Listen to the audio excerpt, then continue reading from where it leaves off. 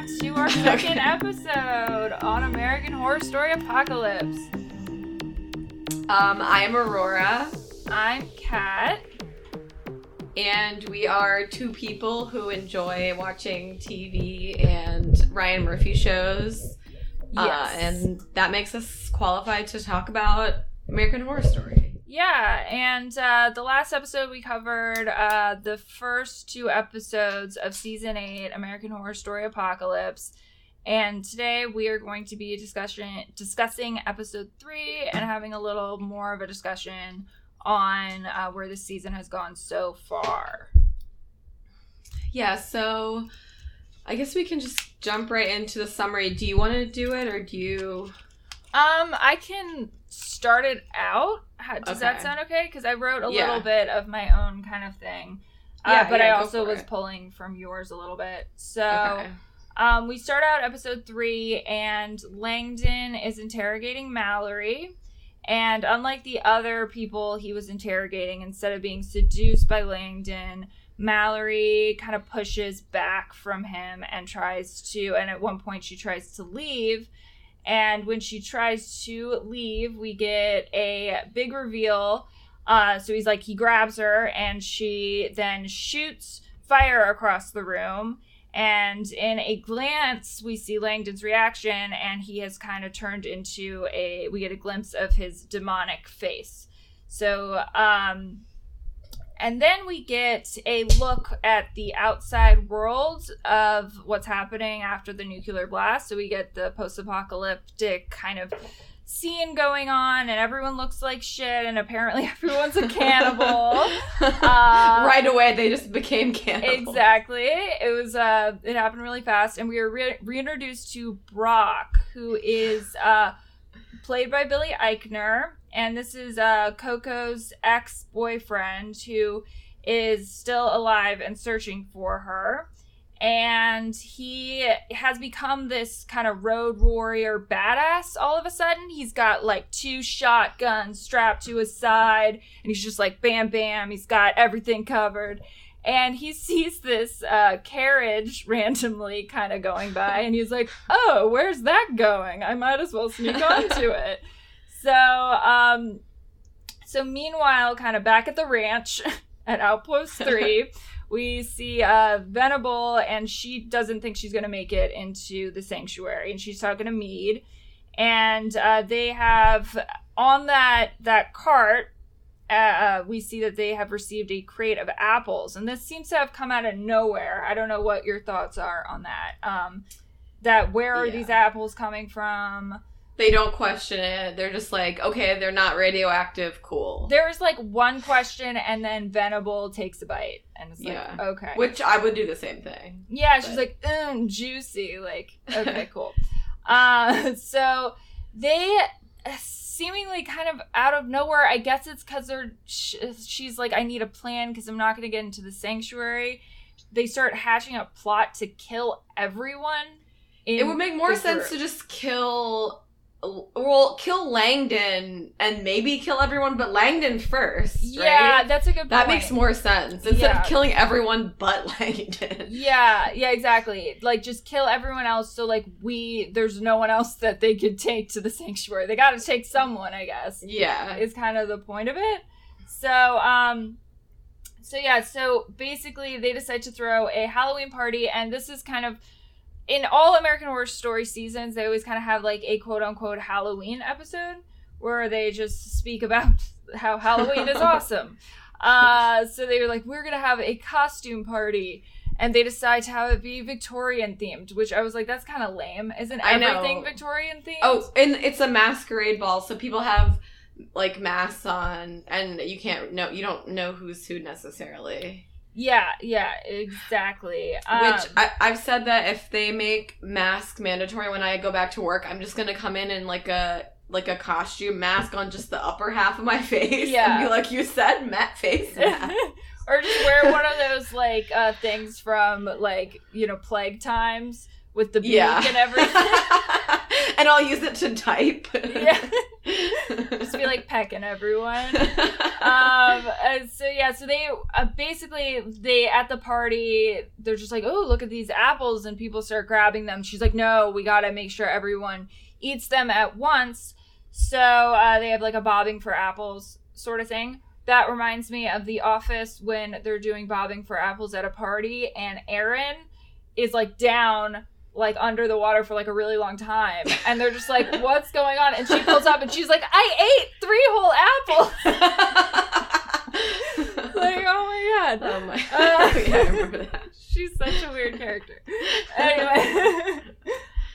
So basically, yeah, so everyone kind of thinks it's what's happening with the party, is this is going to be an excuse or time to announce who's going to the sanctuary. So Coco gets all dolled up and, gets her hair done by Mr. Gallant and everything. And she sees this one masked figure, and she believes this is Langdon. And so she kind of is like seducing him a little bit, and they go back to the room, her room, and she's kind of like, I'll do stuff that I haven't even done to my husband, like blah, blah, blah. Extremely unnecessary line there, where she's like, analingus. Yeah, she's like, analingus. And you're like, on who? On her? Or, yeah, no, I know. I'll let you do analingus. I don't know. Anyway. Yeah. Anyway, so yeah, they get back, and then she says another line too, where she's like, when they're back in their room, she's just like, but I have to warn you, I have like a very short tongue and like a terrible gag reflex.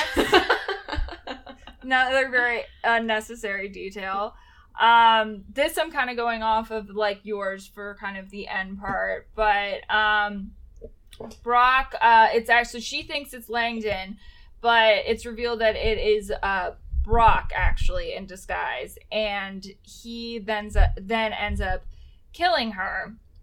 And so back at the party, Venable tells everyone they can eat their apples, so they all eat them simultaneously, and then they all end up dying very quickly. The poison gets in their bloodstream incredibly quickly, and they all die. It's a pretty I would say a gruesome scene in a way, like them all being poisoned. It was very Jonestown. Like if you've ever seen footage from Jonestown, it's very, very disturbing seeing everyone get poisoned and die, and the whole thing. So I thought that was very disturbing in a way. One of the worst horror movies I watched was just like a true to life like adaptation of Jonestown. Like it wasn't like just basically like from how they think it happened. I get what you're saying, but was it like saying it was Jonestown, or just it was? Yeah, it was called like The Sanctuary. It was Ty West, but like knowing that it's real was just like, oh, this is awful. I don't like real life horror. That's things. like that reminds me of, I don't know if you ever watched, it's Gus Van Sant's, he did that movie Elephant, which I love that movie. It's really good, but it really kind of fucked me up for like a little I think while. I only watched it one time. I think I just like the aesthetics of it. It's a really good movie, but it really it gets to you, and it's about basically it's kind of a fictional Columbine situation. And, so it's very kind of slow, kind of at the beginning, and it ramps up, and it's eerie. But it's very, very good. But it's freaky. So anyway, so they all die, and Venable and Meade, they confront Langdon, and Venable's saying, I'm in charge now. I'm going to be making the selections. Which, if she's not that scared, you're right. Because it's like, he is obviously powerful, and he does have the connection to the sanctuary, so I get not killing him for that reason. You know what I mean? But he has the computer. They could just pretend to be him. Yeah, exactly. I mean, like, how are they going to know? I don't think it's like... They might think that they, like, cannot get in without him, like, being around. But everyone wears masks to go in and out of places, so you wouldn't really know, like, who... I don't know. Yeah, so I get there is some logic to them not killing Langdon, just because it's like, I don't know if we can actually pull this off. There's a lot of questions there. There could be some coded stuff where it's like, you literally type to the person like, hey, I'm Langdon, and they're like, well, you didn't use the code word. You know what I mean? Yeah. So there's stuff like that, but then they're not scared enough of him to then just like make this declaration that they're going to be making the selections or whatever. Yeah. So Meade shoots Venable under the orders of Langdon. And plot twist. Yeah, so basically like she pulls out a gun, Meade pulls out a gun, and she's very much like she's pointing it at Langdon, and then she kind of like it looks like she kind of can't control her body, you know, and she's like, oh my god, and then she shoots Venable, and she's like, I've been so loyal to her. So it's very prime directive from like RoboCop or whatever, like you've been programmed that you can't hurt me kind of deal. Yeah. So Langdon talks to Meade about, you know, her being a robot and like that where she kind of came from, and basically like he tells her that she was modeled after his surrogate mother. Later we have Cordelia Good, Madison Montgomery, and Myrtle Snow. So those are all people from American Horror Story Coven. They kind of come out of the shadows and come to, or descending onto Outpost 3. And Cordelia resurrects Mallory, Dina, and Coco. Yeah, so we'll talk more about the witches in the next episode, but it's weird that they don't like address the fact that Cordelia is identical to Venable. I think that's accepted. There's a lot of, there's a tradition of that and stuff where like people are just playing multiple characters, you know? But if you're gonna go that route, like have her be like a twin or something, you know what I'm saying? Like, I don't know. No, you have to at least address it. I don't know. I'm kind of fine with it just because there is like a tradition of people just obviously just playing multiple characters in one show or one play or one whatever, you know? Yeah. And that's okay, you know? And especially because I feel like he's done that a little bit. He's done crossovers with different seasons before, and I feel like this season is where we really delve into, let's really kind of combine these different stories from American Horror Story. We get the most ever from this season, and we'll get into that in later stuff. Okay. But it's a big kind of reveal. It is a kind of a happy kind of thing, and I think a lot of American Horror Story fans were probably excited when they saw that because, you know, that was one of the fave seasons. So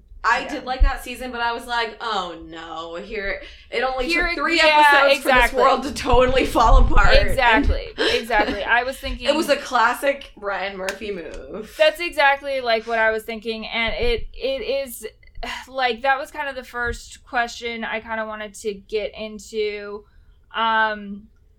was about like how the show would go if someone else made it, or how you thought the show was gonna go. And I was really excited by the whole apocalypse thing. I thought the opening was really cool with this like really fast moving like disaster, and it was really high energy and fun and like, okay, the apocalypse is coming. Then we get into this really mysterious outpost thing, and we have the mystery box. Who is Langdon? What is the what's it called again? The Sanctuary? No, the actual organization. The Collective? The Collective. So like, who are they? What's going on here? Then we have the whole, which we discussed earlier, about the Tim and Emily plot, who are much more grounded and realistic, and they, you know, are trying to figure out what the mystery is. So I was excited about like where exactly this was going to go. And then when they brought in the witches, I was like, okay, this is completely different than I thought it was gonna be, which is nice that we got like a twist, I guess, but it was just after 3 episodes, but a little early. It throws the whole entire like what we just set up on its head. So what the world that they built so far kind of on its head.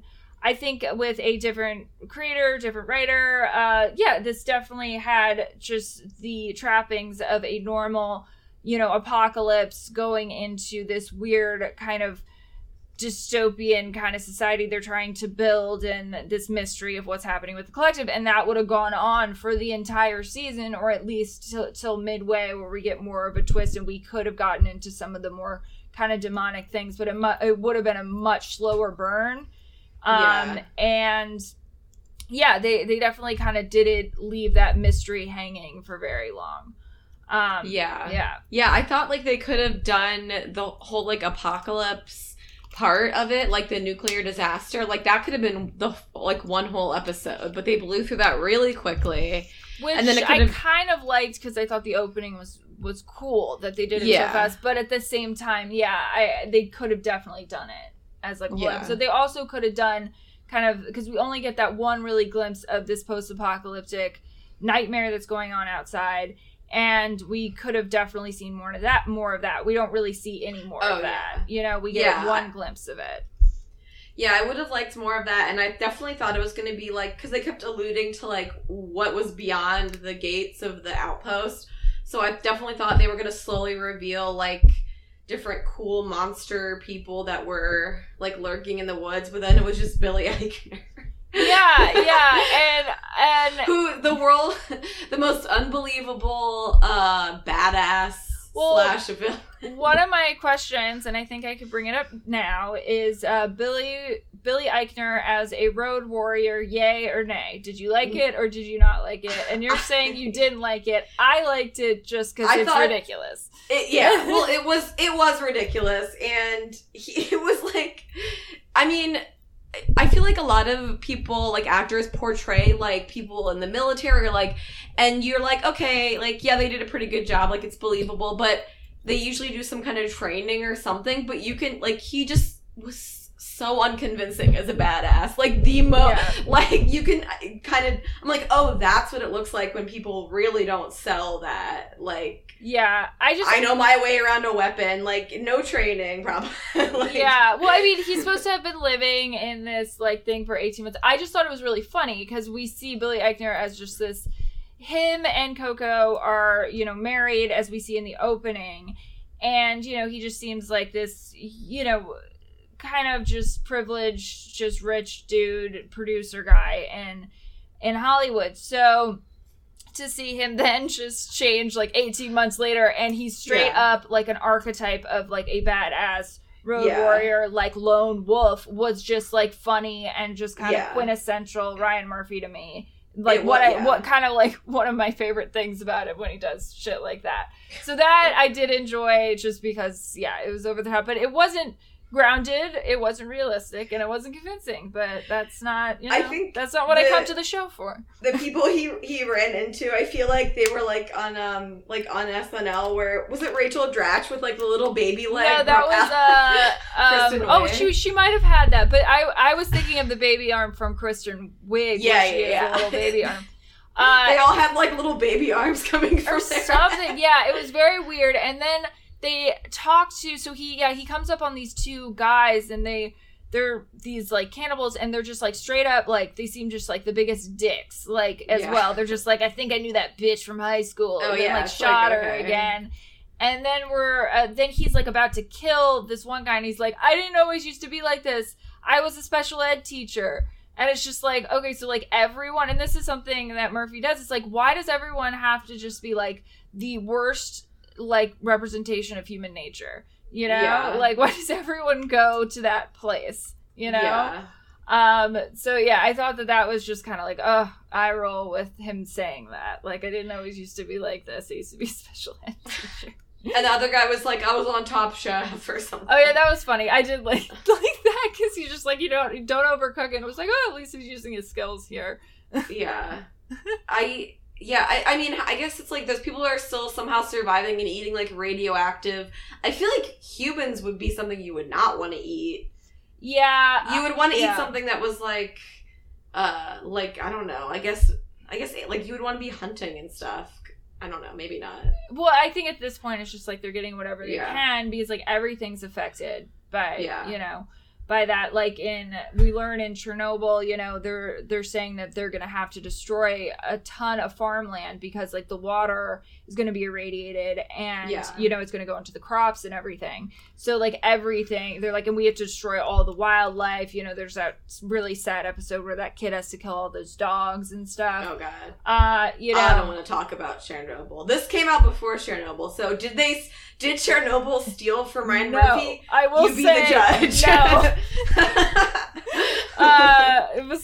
Besides the point that it was in development for like a while, like I definitely, it was definitely like the opposite of the kind of depiction of Chernobyl, and just like one of the most horrific things that Chernobyl did, but it did really well, was just show radiation sickness and like realistically how that would work. And I remember seeing an interview with the makeup artist, and he was talking about like, I've worked on horror movies, this was the most horrific thing I've ever had to do, because it's real. I believe it. Because it's real, and it is just so disturbing when you see the firemen and the first responders actually like how their bodies are, the body horror that goes into like radiation sickness and death. So that actually is a good point. So I love horror, and one of the things that really gets me is like radiation sickness, and I guess because it's like invisible kind of. Yeah. And body horror is a great way to describe it. I'm surprised I watched Chernobyl, because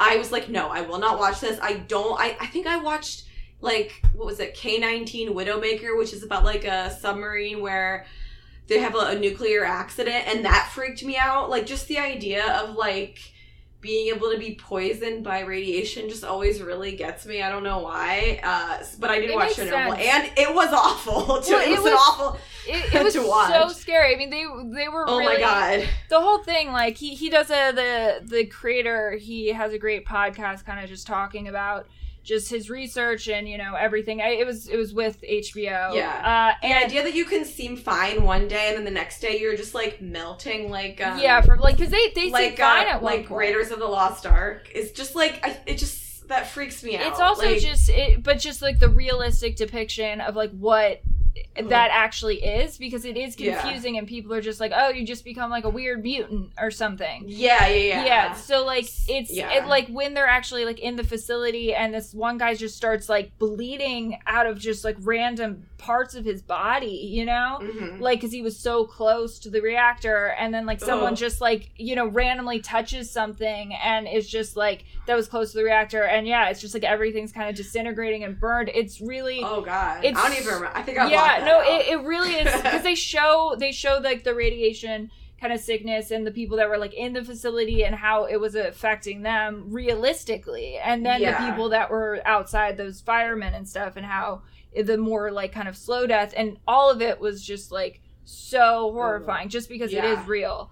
I was disappointed with this season of American Horror Story in that they didn't make more use of the like real horror of a nuclear wasteland, because it is so scary, and once again they take it away from the actual scary thing and go to a completely different direction.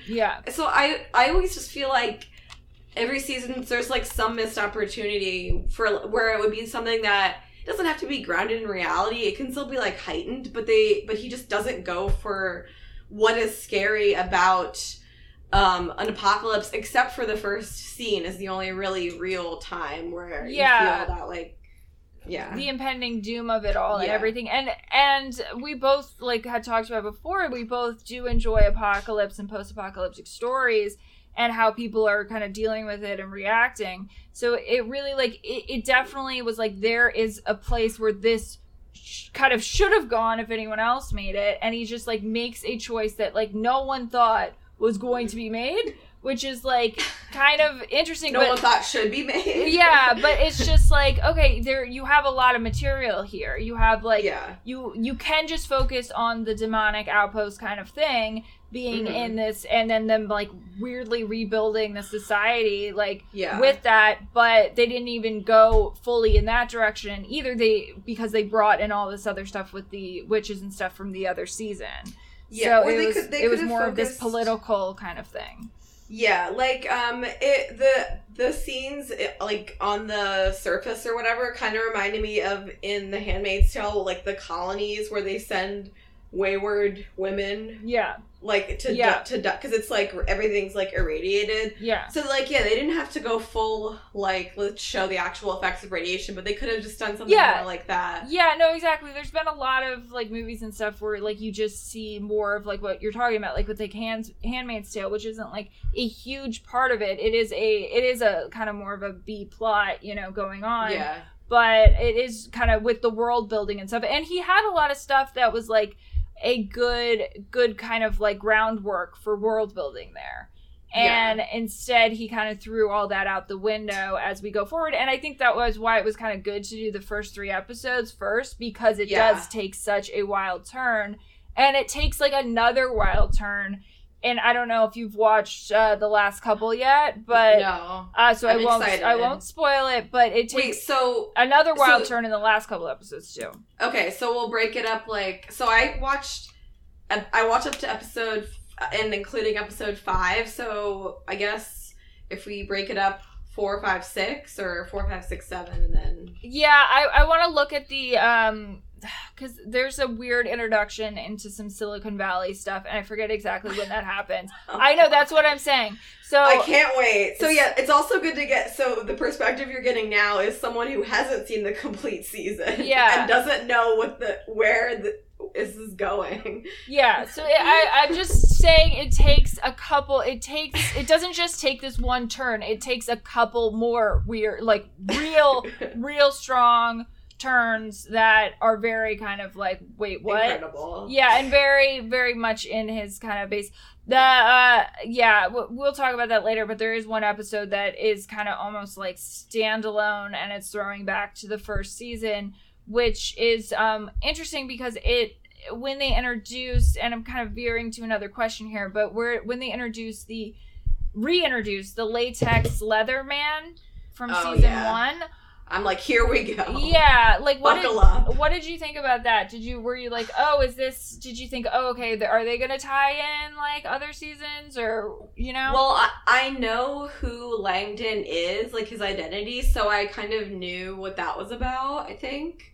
Because I spoil things for myself. Like I think I've read basically a summary of the season, but I forget it because it made no sense to me. Yeah, it doesn't make sense. I have I know who he is. Yeah, but that like doesn't really like give me any knowledge. But I was just like, oh no, not this again. Yeah, it seemed like they were just bringing him back because he wanted to bring back the visuals more so than anything else, you know? Yeah. I liked when he was on the ceiling. I'm like, that's creepy. Ooh, people on the ceiling, really creepy. That's another thing that gets me. Yeah, that's scary. People crouched in ceilings. Yeah, hiding in ceilings. Like, because it's like a bug or a bat, you know?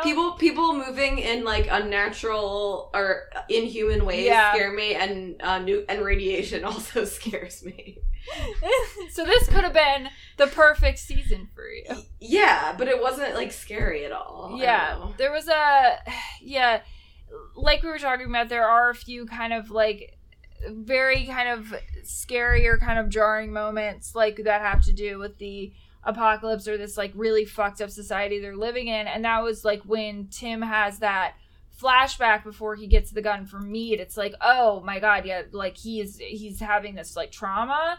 And so we get a little bit of that, but yeah, it doesn't get into a real like it definitely veers from horror very, very quickly. I feel like the first 3 episodes are the most like horror kind of oriented before we go forward. Yeah, there's like a couple moments like the snakes, I guess, is kind of like a jump scare thing. Also just the creepy kind of mysterious energy of it, you know? Yeah. That you get from a lot of horror. Yeah. Okay. I'm just looking at the questions. Okay, so do you want to talk about Kathy Bates' character? Yeah, sure. So we get what up with that? What up with that? Kathy Bates, what up with that? So Miriam Meade, she is a robot, as we know, but we see flashbacks. I think it's at the beginning of episode 3, and so we kind of see her. One of the first memories she has is her dressed as a robot for Halloween, And I didn't even put those two things together until I saw your notes. I was like, oh, because she becomes a robot. Yeah. So my whole thing is these are implanted memories. So Langdon doesn't meet Kathy Bates until like later in her life, and it doesn't seem from these seem like false memories. These seem like completely fictional implanted memories. These don't seem like things that were from her real life at all. Like because it's like she's supposed to be like this military, kind of to make person. Her a good fighter. Exactly. I didn't understand. So I think that's what was going on. So they so then the first one they show her like dressed as a robot, which I had this whole thing of like, why would you put that in? Because wouldn't that somehow, I don't know, I feel like that opens the door and leads to the potential of her having like an existential crisis of I'm a robot. So why would you have her like a robot dressed as a robot in an implanted memory? If I found out I was a robot, I would be so stoked because I'd be like, well, I'll live forever. Like, that's great news. Yeah. Like, cool. Yeah. I already feel like, what's going on in this brain of mine? Yeah, it's like, this makes sense. I'd be like, finally, I get some answers. Yeah. And then we see her in a movie theater watching Rosemary's Baby with like a date. She's like a teenager at this point, and so watching Rosemary's Baby, which makes a lot of sense when we learn who Langdon is. But she's talking about how she likes horror movies, but then like she's with this guy, and it's kind of like, she's like, I like to be scared, but he made me feel gross or something like that. Do you remember that? Yeah, and it's like, okay, same. Yeah, I don't know what that's like everyone's experience in high school. Yeah, I don't know what that was about, because he was kind of trying to cop a feel or something. And it was very, I don't know what they were trying to say about her character there, or like why they would they would implant that memory in her. And then later we see her, which makes more sense, is her fighting this guy, like this really like crazy kind of fight scene of this guy, and I think he was kind of like she was at that point somehow part of the military, some special kind of force military kind of person, and he was some spy or something. I can't exactly remember who exactly he was. But and so those three scenes were all supposed to be on Halloween, and then it segued to the like Halloween party. So that's like the connection, I guess. But it was very weird. Yeah, it's like, okay. It was strange. I thought the whole kind of thing was unnecessary, especially because then we learn, okay, like she is, or like, are we doing a whole like AI questioning their existence? No, we're not doing that in this season. So why do we even have why is she a robot? Yeah, well, not even like why she's a robot, but the implanted memories and that whole thing, you know? Yeah. Like, why do we have to go into her questioning, like, oh, who am I, having this like existential kind of thing? And like, we don't really need that, because that's not what the story's about at all. This isn't like Ex Machina or something like that. Yeah. We don't need her backstory. We don't really care. So it was very, very strange. And then we lead to realizing that she was connected, because she said she like does have. This also flies in the face of, like, any kind of real kind of sci-fi stuff talking about AI or anything like that. She's like, I do remember this beautiful baby boy. And she's talking about Langdon, and it's like, okay, so was that an implanted memory, or are they saying that this, like, AI robot they created, like, is, like, actually has memories from, like, her real former life, which isn't that isn't like something that would actually happen ever, you know? Yeah, I didn't think too deeply about it, but I was like, once again, it was like a weird emotional, or maybe that happens in a later episode where she's just like, I don't know, like talking to Langdon, and like it's like a weird emotional moment that you're like, do we need this? No one asked for this. Yeah, and it was kind of like with her, because I like her character later when we show her when she was like a human, not a robot. Yeah. But yeah, I thought it was kind of like also her turning on Venable and then just being okay with it really quickly. Again, flies in the whole face of like sci-fi about artificial intelligence, because she just like is not of this kind of like questioning who I am. She accepts it real quick that this is what's going on and you're the baby boy. But maybe that's it. Maybe they implanted that little memory so she would be fine with it. I don't know. It was a little unnecessary. He just wanted a robot in the movie for some reason. Or in the show. Yeah. And I don't know if we get a backstory about Venable later, but I would like to see... yeah, we do. See what... Okay. I won't spoil it. And a little fun note from my Latin high school days. Venable comes from the Latin venari, meaning to hunt. So that's a fun fact for you. Because I knew there was a girl in my Latin class with the last name Venable, and I think our teacher talked about it. So, and she was, I was like, "What does that mean?" She's like, "Stop talking about me." Yeah. Stop calling me out in class.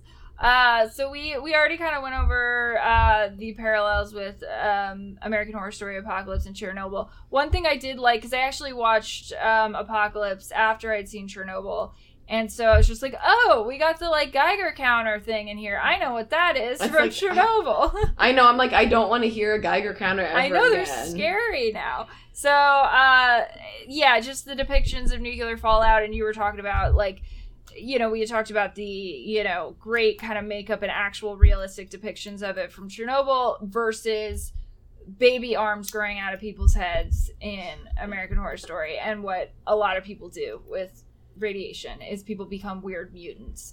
Yeah. His hair falling out and stuff made sense. Him just kind of looking like crap would make more sense. It just makes sense. Right. But, them having weird mutations doesn't make sense.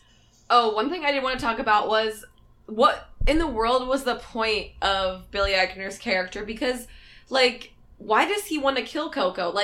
She couldn't have done anything. They were about to be, that overrun. That was something I was thinking about, too. I don't know. Well, okay, so that's something I did want to talk about. In the opening, I thought that there was, it was 0 to 60, but we got some realistic kind of things about some more grounded kind of and I like in Apocalypse stories of what would people do in this crisis, how people would actually react. And so in the crisis, she's getting on a private jet, everyone's freaking out, so people from the airport turn and start running towards the plane, and they want to take it over to try to get away. And I thought that was actually much more grounded and realistic of a depiction of what would happen. And except for the security guy, because he didn't have a spot on the plane, I don't think, and he was I think he's the pilot. Oh, yeah, okay. I think he was. That's why. Well, then why? What? They more concerned? They were like, "Oh, there's no pilot." He died outside the plane. Shot. You idiots. Yeah, so I viewed that as he was somehow the pilot, so he was supposed to be on the plane, and then they just everything happened so fast that they kind of just didn't realize no one was flying the plane. How did the plane even take off? I don't know. But because that's the only explanation I can kind of think of. But yeah, I liked them kind of running there, and she's on the phone with him you gotta get here to Billy Eichner. Coco's you have to get here, the plane's gonna be taking off. Then she's freaking out because she's these people are storming the plane, they want to get on the plane. Yeah. And he isn't able... yeah, sure, she was a bitch about it, but have you met her? Of course she's gonna be a bitch about it. She didn't have to then go and say, remember our deal? About that was okay, that's just she should have just been oh my god, I love you, we have to go. That's why did you have to say this? You're free to see other people is what she says. Remember our deal, blah blah blah, you're free to see other people. And that was just such a bitchy way to end it, I guess, because it didn't seem because she really wanted him there, so it's okay, so they actually care about each other at some degree. It was weird. Yeah. And he's been through a lot outside the world, but him coming in and then killing her was a little bit unnecessary for where, the plot was going. Yeah. Back to I didn't mention this before, but when they realize no one's flying the plane, I just rewatched, Indiana Jones and the Temple of Doom, and I love every scene in that movie, but the scene where they're in the plane, and then the guy, the pilot, jumps out of the plane, and no one's flying the plane. Yeah. So they have to go on an inflatable raft. Yeah. And then they should have, had a scene of, of all the people, somehow, getting out of that plane instead of just cutting to them being in the bunker. You just thought it should go straight to a comedy, and them jumping on a raft. That movie is so crazy. I still love it. It's so Every goofy. Scene is perfect. Everyone talks about how it's not good, but I think it's so good. fun. Like, because it is over the top and ridiculous. The first scene is probably one of my favorite scenes, and at the club and at that like weird. Well, it opens with the music number, but then it goes. It's like fantastical, which I didn't realize as a kid. Like, it opens into this like giant dance scene, which couldn't fit. Yeah. In that club, and I'm like, they just wanted to put it like a crazy dance number, and like, sure, it's a little racist, probably. Oh yeah, but I love that scene so much. Yeah, there's definitely like some racial kind of like problematic stuff that in that movie, but in general, like as a whole, I find the movie incredibly fun. And especially compared to the other Indiana Jones movie, it definitely has a lot of those elements, but it goes in a really kind of fun direction. Yeah, and I love that the woman is like the comedic relief. Oh, I love it. She's funny. I just love that movie. That's always been my favorite one. I was rewatching that like semi-recently, and so I had watched like all of them, and I think it was because they were on Netflix. Yeah. And I was talking to Nick about it, and he was saying that, like, because I've not seen that woman, like, and I'm like, she's hilarious. I love her. She's like Kate Capshaw. Yeah, she's like a bimbo, but like in a funny way. Like, I like a good. Yeah. I love a good. She's airhead bimbo like a Goldie Hawn kind of. Yeah, like I love a good character like that. That's like really goofy and like bitchy. Yeah, and a woman being comedic relief in that way is just in general, just being able to be over the top like that's always good. But he was saying that she was married to Steven Spielberg. Yes, yeah. He was like, I see something I like here. Yeah. I think I like that movie the best because she's the best of his love interests. Yeah. I think. She's like the one that stands out. But that movie definitely made me be like, oh, like, in a relationship, like, you should, like, slap each other and get, like, and, like, yell at each other and then start making out. It definitely left me with some weird impressions of, like, a healthy relationship. Yeah, I totally get that. Oh, love it. Anyway, okay, sorry for that side note into Indiana Jones. You're just, like, talking about that movie a lot lately. I know. Okay, so I think we've covered a lot of stuff. But like, why is Venable so bitter? You had talked, I think, a little bit about that somewhere. Yeah, I guess we get more per backstory later. But I will tell you, it's not enough of a reason. Okay. You know, there's not enough of a reason for her to just be like hating on like everyone and like the no sex rule. Is it because she has a spinal deformity? Is that the only thing that she's bitter about? Because she has some kind of spinal like issue deformity that causes her to like walk with a limp and stuff, and it's not that bad, you know, like it's one of those things where it's like, okay, like it doesn't make you ugly, that doesn't make you, you know, you're not like completely like crippled where you can't do a lot of stuff. You have a limp, but like you're capable and stuff. It doesn't totally like mess up your life completely. So I'm like, is that why she's other reasons to be bitter we see later, but like not enough at all. I also wonder when they poison everyone, what about all the other the gray people? Yeah, and the food blogger lady, was she still around, or I think she got killed somehow. Okay. Yeah. Yeah, but there's the other people that should be like around. Yeah, and the whole who's doing the cleaning? Well, and they do show them in some background kind of shots of they show enough of them where it's like there are a lot of random other people working at this place, at this outpost. So what has happened to them? Have they slowly been dying off? Like, what's been going on? I think it's weird that none of the characters made any connection. Like, they were there for at least 18 months, and like Tim and Emily never seemed to make any connections or attempt to even talk to anyone else there. Like, if it were me, I feel like they probably would be the most likely to befriend Venable because they were just put there, even though they're like the elites, they didn't pay to be there. So like, if they were smart, they would be like, okay, let me like suck up to this crazy lady, like, I don't know. Well, I thought Tim and Emily, like their plot, like I was talking about, it is the most like grounded thing of what they're doing, but they don't follow through on it. So they do go and sneak into Langdon's room and find his computer and see what's kind of going on. And then, but I would think that they would then go and confront some of the other people in the outpost and be and trying to get them on their side. Yeah, that would be like the logical thing that there would be. And you had talked about this on the last episode about them having some kind of uprising or kind of trying to get these whole groups together, especially even as we know there are these other workers like there, so we can get them into it. And it's like, there are more of us than there are of you, we can take over this facility, like how many guns have you seen, how many, like whatever, so we can overpower them and do our own thing. I think what I don't like about it is like Ryan Murphy shows tend to like turn into kind of soap operas where it's more about people's relationships and like screwing each other over. But he had a great opportunity to show the relationships of everyone in the bunker to each other. Yeah. Like, and he didn't, like, they basically just didn't interact with the people that they didn't come there with. Like, totally. It was Coco, Gallant, and Mallory, and then Tim and Emily. And, like, everyone just, like, it was like the other people weren't even there. Like, I don't think they spoke to each other at all. Like, it was very weird. It's like you'd think you'd have some kind of alliances at some point. That is I don't know. Really, really good point. That is an opportunity that was missed, too, because you could have gone in that direction as well. Or just had more episodes inside the bunker of them, teaming up and questioning things. And it would have made more sense also with, like, Gallant's character if he had kind of, like, had a more of a relationship with someone outside of his grandmother and stuff. Then them turning on each other would have made more sense. Like, Yeah.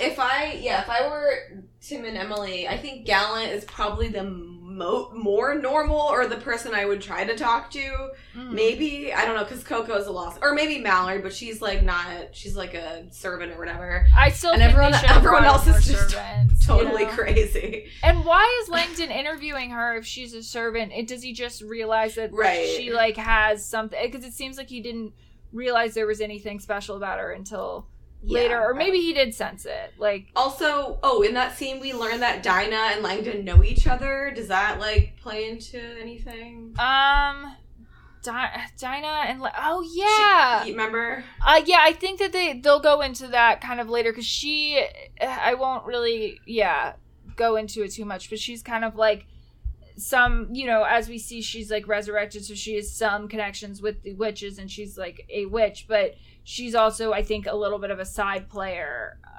within kind of the witch community. So, yeah. We also learned that when they're resurrected at the end that they're all witches. We learned that, right, in this episode? Yeah. Okay. Yeah. So just those 3 are resurrected. The other ones are like, yeah, fine. Yeah. So it's like, I think they say like our sisters or something. So it's like, wait, they resurrected all the women except for Emily? Poor Emily. Yeah, that's the thing. It's like, Emily's not a witch. She's the only one who should be resurrected. Yeah, Emily's not a witch though, so they don't need her. There is also this weird thing with Timothy and Emily where Tim starts to like narrate at one point, and it's at the like end of the first episode, and really these two would be traditionally kind of the protagonists of the story, and they are not, I think it's just like a red herring because you think they're the protagonists. It is. I definitely think it is a red herring too, but it is like kind of like we know at the same time these are not going to be, just because they are just boring compared to all the other. They're not traditional crazy Ryan Murphy characters.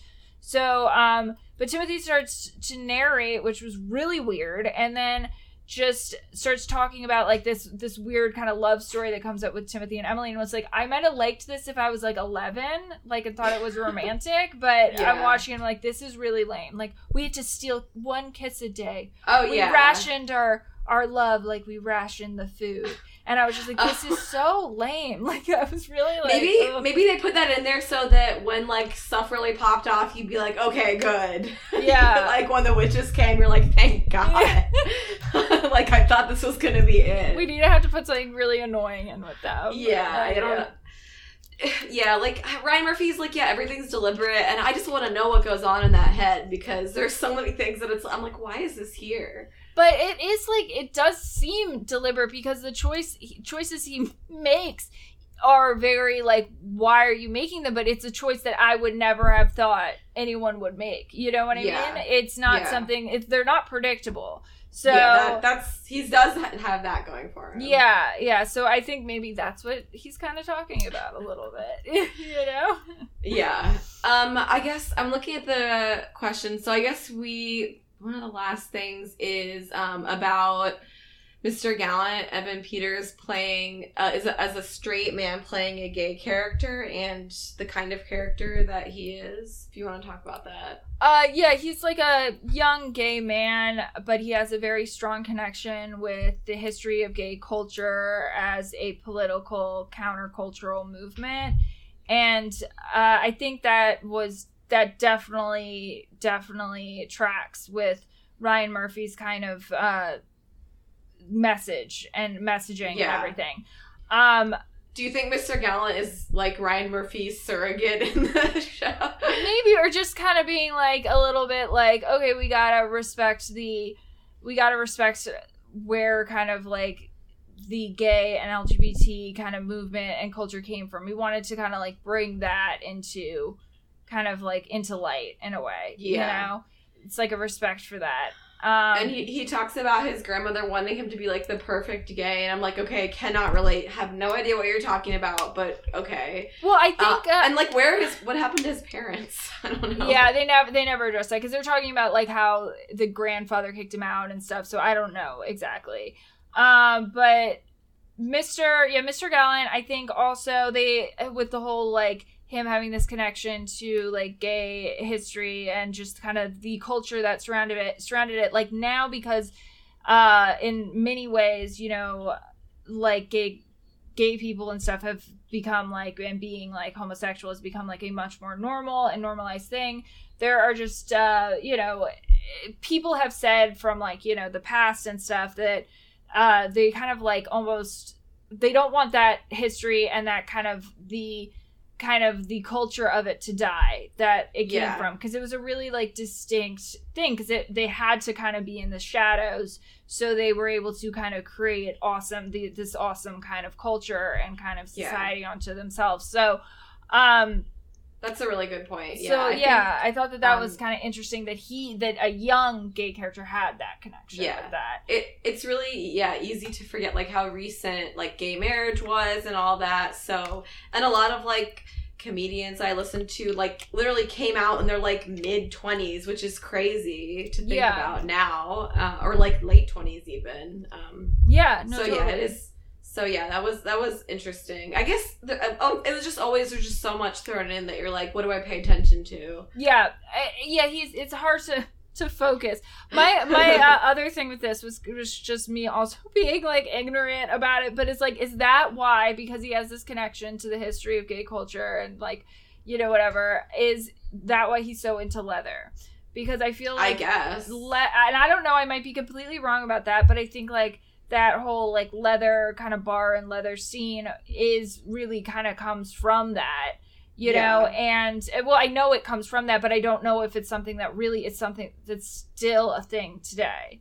I do not know. Yeah. I'm not the person to speak on. So that's more just a question out there. Listeners, write in and tell us about gay bar culture. Yeah. I remember seeing like a flyer for like a dance party, and it said something about like otter night, and I'm like, I love otters, and I learned it was like a gay term. No, but I meant it as gay men, because I meant it as the animal. I'm like, it would be cool if it was otter themed. Yeah. No, I know. Like I was so disappointed. Like, I would love an otter themed dance party. Why can't it be both? Can't it be otters and that would be so cute if they like leaned into it. So there's all these like otters everywhere, right? Yeah. But it's also if I was a like gay man, I would be an otter. Yeah, I would make myself into an otter. But like the idea of like gay otters, like what that means is like I think they're like usually pretty cute guys. Yeah. So yeah, I like gay otters. And gay otters, if you know what I mean. Yeah. Just I like otter love all around. Yeah. And then I guess you had talked about kind of like you like when a straight or gay man is able to convincingly portray a straight character, which I think a lot of gay actors can do very well. But then go the extra kind of mile and like turned you on. So well, I can go the extra mile. But this is a straight actor, and I think I think it was definitely an over the top portrayal of like a gay man, definitely, but that was kind of the point. But I mean, he's played gay characters before. I think he has. Yeah. But he did it well, but it wasn't like, oh, this is the quintessential whatever, because it is over the top. Yeah. Yeah. I mean, I think he did a good job. I think he did. Like I said, I think I just like when people can seduce anyone. Like I like that vibe. Yeah. Yeah, I like a vampire who just is like man, woman. I can seduce anyone. I like that vibe. Yeah, and you had mentioned that with and I don't know why I didn't think of this, but just like about how seductive Langdon is. Yeah, and I like to think of myself as pansexual, where I just am including supernatural creatures. I just like feeling vibes of people. That really appeals to vibes, me. Man. Yeah, I just like to go off vibes. Yeah, but Langdon definitely has vampire energy, like that. Yes. That seducing vampire energy to him. Like, because I was trying to think of it, and I was just like, he's scary, sexy. What is it? And it's just like, scary, why didn't I think of vampires? That's exactly what it is. He looks like a vampire, kind of. And he's got him and Evan Peters have chemistry. Him and Sarah Paulson have chemistry. So like that, yeah. I think they do it effectively. The actors. Yeah, definitely. Everyone but Tim and Emily. They're just like pretty. They're just young and pretty, and that's the chemistry they have. So the actor that plays Timothy or Tim is I know him from The Path, that was on Hulu. It was a show about a cult. Yeah. But it was really good. It kind of fell off, and then it got canceled. But the first couple seasons were really, really good. And he was great in it. So I really liked him in that. So I was excited to see him, and then his character fell so flat. Yeah. So I know he could have done more with it, because I've seen him, actually act and do a good job. That's unfortunate. I think I watched a couple episodes of that, but I just was like, no. Yeah, I like stuff like that. I did not like it. I don't love cult stuff. I like cult stuff, so I was in. Yeah, I guess that's all my notes. Is there anything else you want to say to wrap up? No, I mean, do you want to talk briefly about Ryan Murphy's announcement on Instagram? Oh yeah. Okay. So, you want to? Did you want to do it? Well, yeah. He kind of. Well, I have the story pulled up. Yeah. Okay. So this is our final segment, Ryan Murphy News. So he posted on Instagram about a Zoom call with his American Horror Story frequent collaborators. And he said that he announced a spin-off called American Horror Stories, which will be 1 hour contained episodes. And then that's going to start filming. I don't know when, because of the quarantine. But, yeah. It was cute though in the tweet, because I have the tweet up here. He said, it was so much fun, and I'm so glad we caught up. I miss everyone, so it was really cute. And then some fan of the show kind of put together what the Zoom call would look like and put a bunch of characters kind of together. Wait, so was there a real Zoom call? No, there was, because he said there was a Zoom call, but I don't think he had like a picture of the Zoom call. Okay, well, does someone have a pic? Can someone hack into that Zoom call and show me? It would have been perfect. I really, really would like to hear it. I mean, especially because I do like a lot of these actors, like a lot. So it would have just been fun to hear them talk. Sarah Paulson is one of my favorite people ever. Like, whenever I see her in interviews, I'm like, she seems like the most fun person to work with, like, ever. Yeah. Like, you see her, and she just is, like, cracking up with, like, all her, like, she just has this, like, awesome, like, she's really just, like, good at female friendships, it seems like, too. Yeah. Like, she's just, like, really is just, like, a total riot and having a good time. Like, I watched an interview with her and Cate Blanchett for like Ocean's whatever, the reboot. And they were just like, could not stop just having their own side, kind of like just making each other laugh. Like, you're a fucking terrible actor. Ha ha ha ha. Like, just like ragging on each other. She's like Jennifer Lawrence, where she's like just so cool, gets along with everyone. Yeah, just, but you know, in a much more kind of like relatable way, I feel like. She's goofy too. I also saw something with her, an interview with her talking about cult, and you know how that has to do a lot with phobias. And her phobias, specifically her character's phobias. So apparently Ryan Murphy, those are like all Sarah Paulson's real phobias. She has a lot of phobias, and so he's just doing it to fuck with her. I think I also saw her do like the Ellen thing where they have to go through like Halloween Horror Nights haunted house. So she gets scared easily. Yeah, I would like filming horror stuff would be scary. Like, for me. Yeah, I would be scared too. But yeah, she always seems to be enjoying herself, and I feel like Ryan Murphy is someone who does seem like a really kind of fun person. And probably fun to work with. I saw him, he was on a Real Housewives of Atlanta episode. And he was talking to, because him and Nene Leakes were having lunch together. Oh, wasn't she in his show? She was on Glee. No, but she was also on, she was on that, the new normal, which I actually watched. Yeah, it was okay. There were some good things in it. Yeah. But, yeah, so they were just, like, having lunch, and she was, like, talking about Tyler Perry and how she has his number, and she's like, call him. He's like, call him, Nene, call him. And she calls him, and the number's disconnected. That's amazing. It was really funny, and they both laughed. It was cute. So he's just, like, having a good time. He goes on Real Housewives of Atlanta with Nene. Yeah. No, I guess I forget, like, how much of the actors I do love that Ryan Murphy collaborates with. There's a lot of good, talented people. Yeah, there's a lot of great people, and we both really like Evan Peters a lot, so, you know, he's great. Everyone but Dylan McDermott. Yeah, I'm not as adverse to Dylan McDermott, but yes, totally.